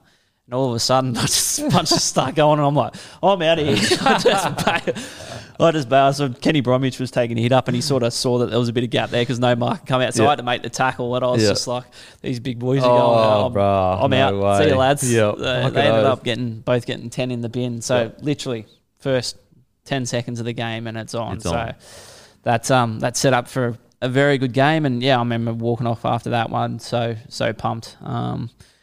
Being a grand final again, taken so long, so much had gone in between that and my last one. Obviously, leaving clubs, injuries, form, setbacks, whatever, to finally get there to that end goal again was an amazing feeling. And, we knew we were coming up against Canberra, who were playing some really good footy, so it was going to be a tough ask. Yeah. So, yeah, Canberra, the famous 6 again grand final. You guys, I hate that the 6 again. See, I knew that wasn't 6 again, but because I was standing right behind it when it happened. Yeah. So if you see all of us playing the whistle, it's because we knew that it wasn't 6 again. So they were probably going to throw it around a bit. Yeah. So we didn't see any of that stuff because it all happened behind us, right? Yeah. So I'm standing behind Teddy. I know that he hasn't touched the ball, so I know it's not 6 again. I know it's come off one of their players. Yeah. So I'm running around trying to freaking tackle everything that moves because I know that if they get the ball away, they're going to offload, kick or whatever. Yeah. So we just played to the whistle because, mate, we didn't hear it and we knew that Teddy hadn't touched it. Yeah. So, well, that's what I was going to say. I wish it never happened because your defense in that game, one of the great performances. It just doesn't get appreciated enough. The fact that you guys defended on your line for so many sets and you were under the pump constantly, and it was one of the great defensive efforts. I seriously, I just thought it was. Yeah, it was incredible. What do you remember from that grand final? Is that something you remember? I definitely felt like our defence was on. We knew if we could score one more try that, we're probably going to win that game. Yep. Obviously we lost Cooper to 10 in the bin and, mate, they were just coming at us non-stop. They kept kicking it into my corner. I just knew I had to do my job and keep diffusing them and not make any errors, not let them sort of get a chance to get a sniff there. And, obviously once Cooper comes back on and we're at full strength again, it's like, well, let's turn it up a notch now. All these guys are blowing. And Keary's busted. Sucking in seagulls. Keary's ankle was busted, wasn't it? Yeah, it was. Yeah. Completely he shouldn't have played. Yeah. So mate, it was amazing what he did. But everyone's, obviously hurting from the defence that we were put through. But once we got that, extra man back on and realised, they haven't made a dent. Let's go here. And then all we needed was that one chance. And So Boyd Corner gets a quick play of the ball. Keary goes long, comes back to the short side. Terrell out the back. Big Toopy down the sideline. Teddy up the middle. What do you think? I just remember seeing Teddy running towards the try line and just arms in the air. I was absolutely stuffed. Yeah. But sprinted. Yeah. Sprinted down there to jump. Carry on. Because the amount of pressure that we'd been under and had to withstand, and to know that we could not only withstand it but then go on to score points. Look, that was a massive turning point. And, obviously we knew that they were still going to be coming, but just give us that breathing space. Yeah. Be comfortable being uncomfortable with what they were going to put us through, but knowing that we had that buffer and that this game was ours to win. So, so the siren goes. What are you thinking? Oh, I can't say it. I can't use the words. But mate, I was just over the moon. And mate, I don't know who took the shot, but it's one of my favourite shots. I've actually got it framed at home. There's a photo of me just looking up to the sky. I was basically just let out everything that I had in my body. Yep. I was just so relieved, so over the moon. And, mate, it's again, one of the best feelings. And I definitely appreciated this one a whole lot more just because of what I'd been through for all the years in the lead up to get to that point. And, I had to prove myself over and over, I felt. And, to get to that win, mate, it was incredible. It was amazing. And, not only that, these guys had gone back to back, so I was pumped for them. This is something that hadn't happened. The win for these guys as well was historic. There was so much emotion, and it just all just come out, which was good. I got to do it in front of my own family. Yeah, my wife. Obviously I had, my mum and whatever that there for the first grand final. Kate was there as my wife. Was there as well, but wife, kids, get to share that with them, take them out on the field. Oh, there's a picture. There's the picture there. What a photo. Yeah, that's the one. Look at that shit. That's what a grand final win feels like. Oh, man, how good. That's sick. Yeah. Sick photo. You know what? We're not going to show anyone on the YouTube, so that you can sit there and go, what the fuck they looking at? What the fuck they looking at? Yeah, mate, it's amazing. We'll put it up. We'll put it up on the YouTube. Like I said, Make sure you put it up, matey. It's one of my favourite photos of my career, definitely, because there's so much that goes into that photo. Well, because like you kind of, and correct me if I'm wrong, you kind of skimmed over it a little bit, but at the Dogs, it wasn't like, I assume every club was chasing you. You had to fight.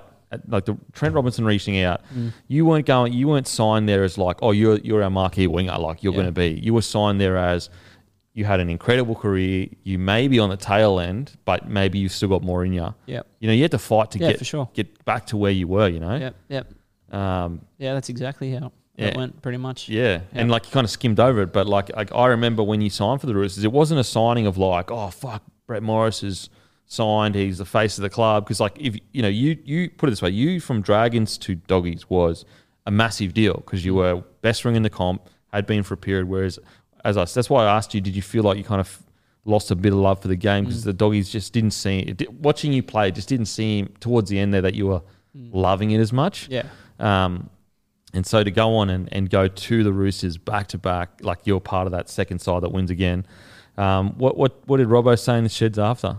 Not much. Obviously just massive achievement. Like these guys, I'd only been there for the 1 year, but for these guys to go back to back was, I mean, huge, historic, like crazy. Just doesn't happen these days. People don't understand how hard that is. And like, how hard it is to win one comp, but let alone go on and win another. Like every week is like a grand final because, every team wants to beat the premiers from last year. Absolutely. And like, I mean, so the next year was even harder. Yeah. Obviously, coming off the back of back-to-back grand final wins. But I mean, that year was very special. And I don't know how they felt, but I felt the whole year that we were going to win the comp. Yep.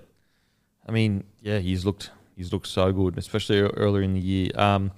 What's something that like, you've had numerous different coaches now. You've had Bennett, you've had Desi, and now you've had Trent Robinson. And like Desi is right up there, in my opinion, with the great coaches. I'd probably, at the moment, for me, it would probably go like Wayne, Bellamy, Robinson. But Trent is only like 40, early 40s. So he's still got another, like, if he wants to, 15 years. Yep. What's something that, that Trent brings that you feel is very unique to him? I think Robbo's, he's the whole package. I call him Trent because he's my mate. Like his whole package, like as in coaching, like he understands the people, so he's a great people person. He understands the game really well. I mean, both sides of the game, attack, defence. Also the mindset that goes behind rugby league. But then also there's the mindset away from rugby league about, what you need to be doing. And it's not always the most, mainstream way to go about things. He likes to do things a little bit differently, which opens your mind up to different experiences. And, that's something that, I sort of haven't had from these other coaches that I had before. Rugby league, a great thinker of the very game. Bubble-like. There's like a way you talk, you do things, and those are certain things you're interested in, and that's it usually. Yeah. I mean, obviously with Wayne's an outstanding coach, but great people person. But Wayne hates like video sessions. He hates all that sort of stuff. So Wayne obviously is very smart, and that he's gets great coaches with him as well that pick up on those other parts that he dislikes. We had Steve Price there at the Dragons, great assistant coach. He, helped Wayne. Wayne was, massive on the attack. Pricey was big on the defence. And, again, like at South, we saw just recently his assistant's gone on to take that role as head coach next year. So Wayne, again, like a great people person, knows how to get the best athletes, cares about the play. Like, the thing I said about Wayne is Wayne can walk in a room and he'll understand how a person works in 10 minutes. Literally can crazy. Walk away and knows, what he needs to do to get that person to perform their best week in, week out, and what they need to be doing off the field to, to maintain that and be a good person, a good player. Desi, again, very technical coach. Like I said, some very long video sessions. Sometimes you knew the opposition better than they knew themselves. Like you could literally say every play they were going to do. Wow. And again, like the people side, but Desi would have other people that could come in and fill that with assistant, coaches and whatnot. Whereas I think Robbo's got the balance of all of it. And does it all really well. he's definitely one of the smartest coaches I've played under. And not only that, like you think you sort of know a fair bit about rugby league, and then he asks you a question, and you just okay, maybe I don't know that much. Stump me here. So he gets you, like I said, thinking outside the box, thinking about all the different sort of options there are. There's not always, one option. There's, different options that you can sort of go down to get the same result. And I think he's a wonderful coach, and he was actually my coach of the year this year. I know, obviously Bellamy's fucking amazing, and they went on that streak, but I just thought what Trent managed to do with basically probably half of a reserve grade side, and that's no disrespect to the younger guys. That's just the way footy is. I thought it was amazing. What I also listened to a podcast that he did with Mark Boris, and how I was shocked at how philosophical he was, like into things like Marcus Aurelius is, he's a Roman Empire, Roman general, and as you said, that's very outside the box. You don't have philosophical discussions around footy. You're talking about the punt, you're talking about footy and beers. That's it. That's it. Heads will explode if you go down a different route. I think if he continues on this trajectory, he's on the trajectory to be one of the, if not the greatest, definitely. He's already one of the greatest in my opinion. Okay, so you win that grand final, and then going into 2020, the great Josh Morris of Morris fame, that's your twin brother, he gets a release from the Sharks and joins you. How stoked were you to think, fuck, I might finish the chances of that happening are so small. How stoked were you that happened? Yeah, that was pretty cool. I'm not going to lie, that was pretty awesome. Obviously, things happened over there at the Sharks, and they had a bit of salary cap trouble, and they had to move, someone on. So. And then one of their players got pinged. What are the chances? They got this gun centre, Australian centre, and they're like, oh yeah, sweet, you can go. And then boom, the young kid that really hasn't proved anything. Don't get me wrong, Bronson had a lot of potential, and he may still come back and kill it. But I tell you what, you got an Australian centre, you keep him happy. But anyway, that happened. Yeah, but anyway, he got to come over, and it was interesting because his first day he come in to training, and literally we had a meeting because we'd play the game the day before that. We had our meetings or whatever, so he's come in, just been a part of that, met all the boys, and then as we're literally walking out of the meeting room, they're like, the comp's off. And he's like, oh, what? They've shut the comp down because of COVID. So literally, he's like, are we playing again this year? What's happening? Do I have a job? What's going on? So it was pretty funny. But in that time, obviously we had the break for COVID, so we had to train. So it was a good thing that we sort of had that break, because it gave him an opportunity to learn the way that we train. Yeah, okay. Because obviously the way that clubs train are different from every club you go to. And he got a bit of a rude shock with some of the training sessions we did. He hadn't sort of done stuff like that for a long time. So it was quite fun doing fitness sessions with him. And so what was I was feeling good, and he was feeling bad, looking like he was about to die or spew. So what kind of did you do? Was it, I guess, heavy wrestling, or was it? No, it wasn't so much heavy. It was more like the field conditioning, cardio sessions, that sort of, just the way that we sort of trained at the intensity at which we trained, because that's the way that we train when we go against each other. Yeah. Okay. So when we're doing our opposed sessions or whatever against our reserve grade team or whatever, it's quite high intensity. So we sort of train that way regardless of what we're doing. So just sort of teaching him that this is the way that we train. Yep. And if he was doing something and it looked like he wasn't going 100 mile an hour, I'd chip him, and then the next one he would, and whatever. So he was, for the first couple of weeks, there was a lot of lactic acid that he was dealing with. Yep. And but by the time we got back to playing, he was flying. Yeah, okay. And if you watch a couple of his first games that he played after the break, not just him, the whole team. Yep. We were flying. We come out of that COVID break, teams out of the break. We were in that good a nick, and it's just the way that we, had prepared. And I think it might have caught up with us a bit at the back end. Yeah, I was going to say, do you think maybe because it was a long year. Yeah. It was a long year. It was did a preseason, and then another played preseason. a couple of games, and basically did a mini preseason in between it. start playing. Because you were blowing teams off. Like, it was like, holy shit, they might go back-to-back, like triple back-to-back. Oh, we were playing some really good footy. And, I mean, obviously what happened at the back end of the year, like, I don't know. It was, one of those things you can't really explain, to be honest, because, like, it wasn't like we weren't trying or anything like that. We certainly were. Well, it's interesting because, like, for example, a lot of the Rabbitohs players just got told, don't even think about footy. Just go do your thing. And that's such a gamble. That's such a gamble because a lot of players can go get fat as anything in a very short amount of time. Yeah.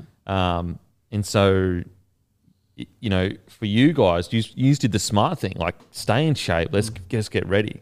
But as you said, no one can how could you possibly predict that the season would feel as long as it felt? Yeah.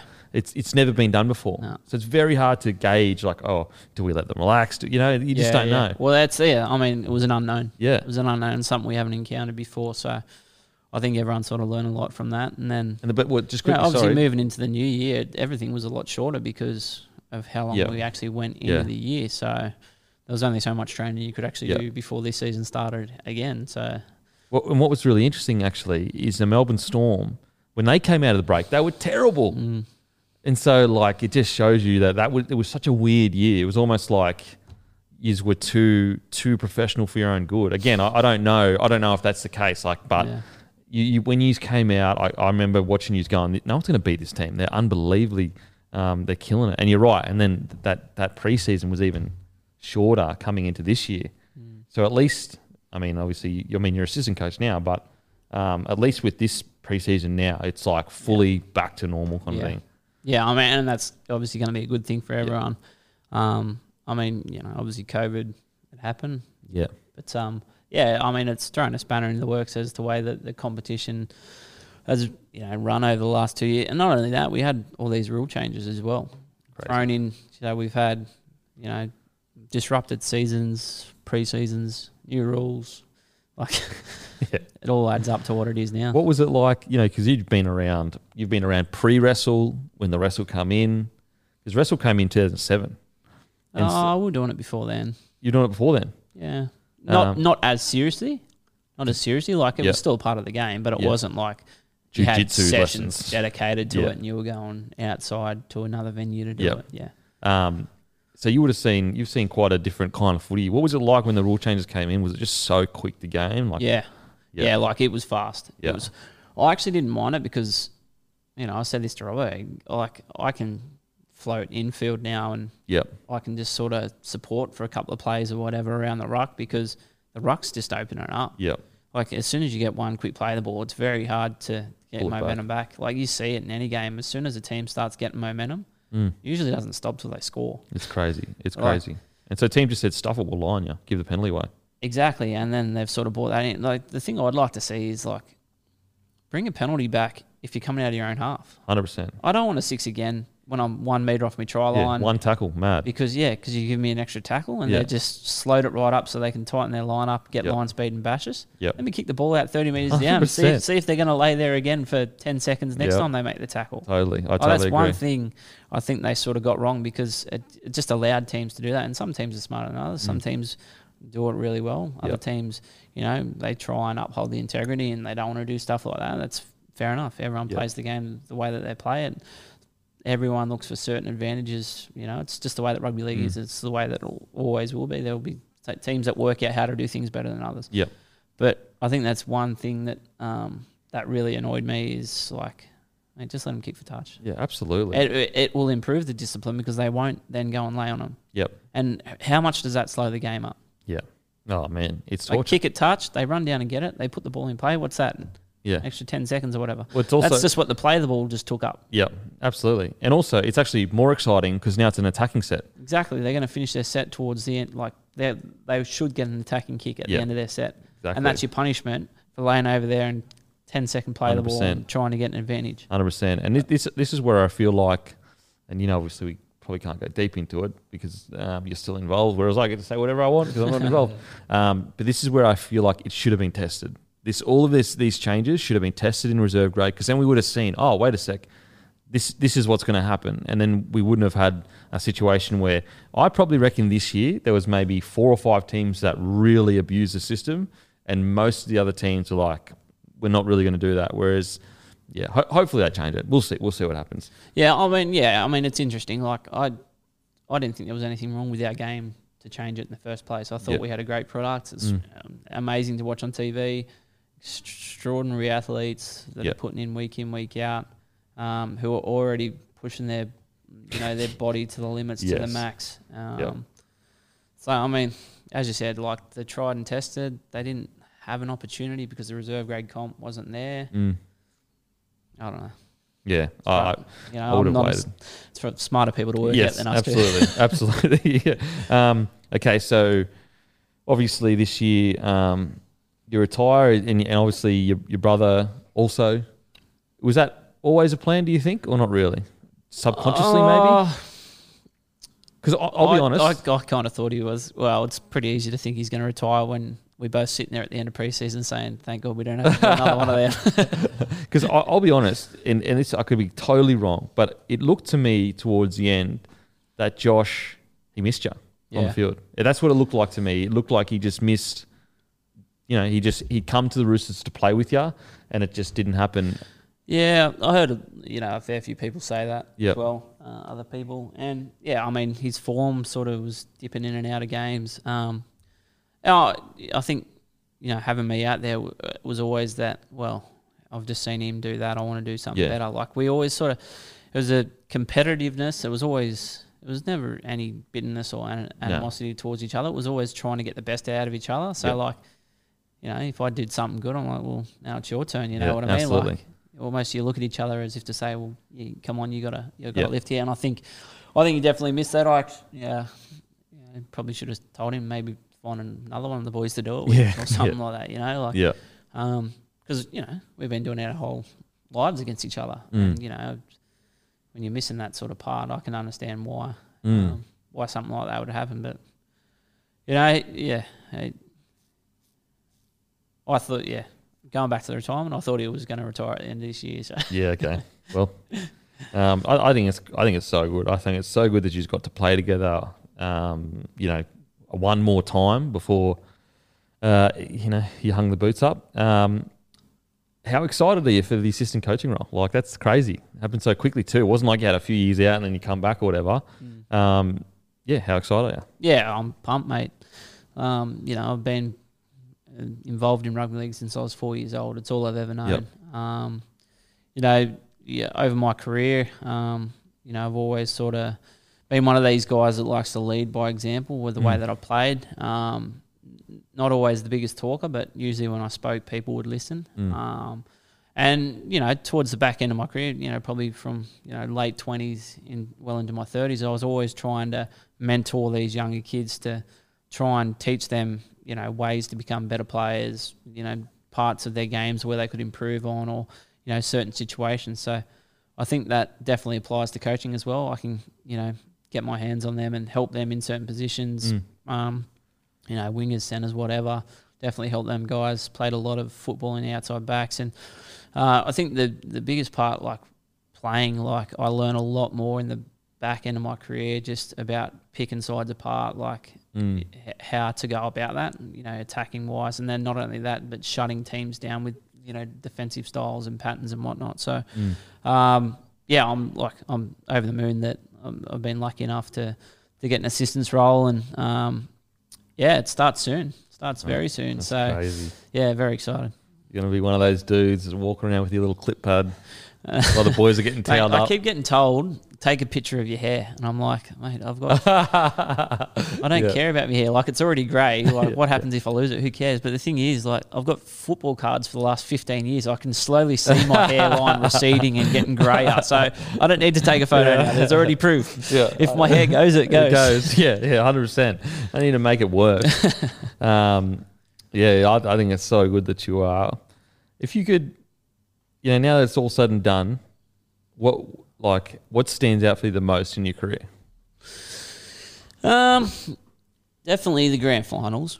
Yeah, definitely the grand finals because they're like achievements that you remember for the rest of your life. Like just just what you go through with those guys for the whole year, and then to reach that final stage and hold up the trophy. Like, it's not only just you that gets the enjoyment out of that; it's all the guys that you've worked so hard next to in the trenches with, going through all the battles week in, week out, and you get to share that together. Representing my state, my country, but doing it with Josh as well. Doing it with my best mate, having that brother right alongside me the whole way. Yeah, that was that's amazing. It's stuff you can only dream of. You get to live out your dream. With your best mate. It's crazy, and they're living theirs as well. So good, so good. What's he going to do now? Well, he's taken a fair bit of time up with the beer. Okay. So if anyone knows Josh, he loves to talk. So okay, that's the way that people can tell the difference between me and Josh. When we walk into a room, you'll know who's who after about 10 minutes because Josh doesn't shut up, and I'm usually sitting there quietly just watching him dig a hole for himself. So no, he's involved very heavily with the beer. Okay. Getting the brand out there, obviously trying to wheel and deal, get it into bottle shops and whatnot. So he's actually enjoying it. Yeah. Obviously, finish football, you sort of need a routine straight away. You need to fall into something so you're not just sitting around at home on your backside. And so it's been good. It's been getting him up, getting him out of the house, and he's been enjoying it. And hopefully, comes more business. The beer gets bigger and bigger. And but he's obviously doing that. And I mean, he's just cruising. He's just, going with the flow. Mate, I love it. Okay, I'll ask all the boys this. Favourite rapper of all time? My favourite rapper? Yeah. Jesus. I'd probably just be like Eminem. I wasn't a massive rap fan growing up. Yeah. So, you're a country fan? I don't mind country music. But Eminem was probably... he'd come out when I was in high school and everyone was sort of listening, and he sort of mainstream. Yeah, he was a mainstream. So I'd probably say Eminem. Favourite movie of all time? Favourite movie? I'd have to say probably Remember the Titans. Great. Yeah, classic. I love that movie. Absolute awesome classic. Movie. If in 12 months everything happens perfectly, what are you doing? Celebrating a grand final win. Celebrating a grand final. Mate, I tell you what, if you could do what you did with the team, that you had this week, could you imagine when Kiri comes back? He's the forgotten man, in my opinion. Fuck. Yeah, mate, he's a massive inclusion in the side, obviously. So and good. This takes a lot of pressure off some of those other guys as well. Like, Sammy's only a young kid, but not only that, like Teddy, if you watch Teddy, the way that he played, he's been amazing. And the thing about Teddy, I know he does get credit, but he does not get the credit he deserves because he plays at such a high standard every week. Everyone just expects him to do that. Yeah. But it is so hard to play at that level every single. This is what people don't understand. To do that consistently, week in, week out, year after year. That's just It is extremely hard, and only special people can do that, mate. 100%. And I don't think he gets the raps that he deserved, but also, again, like I said, with Luke coming back, that frees Teddy up to sort of, do a bit more of the stuff that he wants to do. Because there was times there this year where he was just picking the team up on his shoulders. Yep, it's the same, with Teddy. Jared did it a couple of times as well. Yep, and these guys are leaders of the club, and I think the young kids would have seen that, and I think they would have learned a lot from that as well. Absolutely, yeah. Teddy. He's played some of the highest level consistent footy I've seen maybe ever. Like in the last 4 years of his career, he has been every game. You could probably count maybe 5 games where he was just good. Whereas every other game, he's been great. Yep. Like literally great. Yeah. Crazy. Yeah. I don't know how he does it. I don't know how his body does it. You know what I mean? Like, mate, he looks after it. Does he? Yeah. He takes great. Yeah. He doesn't mind a beer every now and then. Okay. But no, he does take great care of it. Yep. He understands that, if you look after yourself, that's what you can do. And he's an amazing player. He's a gun. Yeah. Mate, make sure people to grab a case of Cattleman's Brewing from cattleman'sbrewingco.com. The mid-strength lager. Mid-strength lager. Yeah. Absolute. A beer that tastes like real beer. A beer that tastes like real beer and looks like real beer. Looks like real beer. It smells like real beer too. That's mate. Thank you so much for coming on, bro. One of the greatest wingers of all time, in my opinion. And that's coming from a fellow winger, so that must be heavy raps. No, mate, what an incredible career, and good luck with this. We'll stay in touch, obviously. Cheers for coming on. Thanks, mate. Thanks for having me. Boom.